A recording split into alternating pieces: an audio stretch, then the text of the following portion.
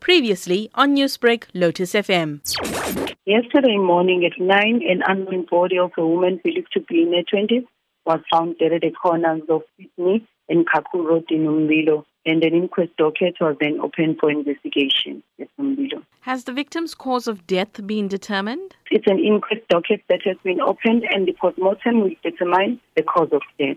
Newsbreak, Lotus FM, powered by SABC News.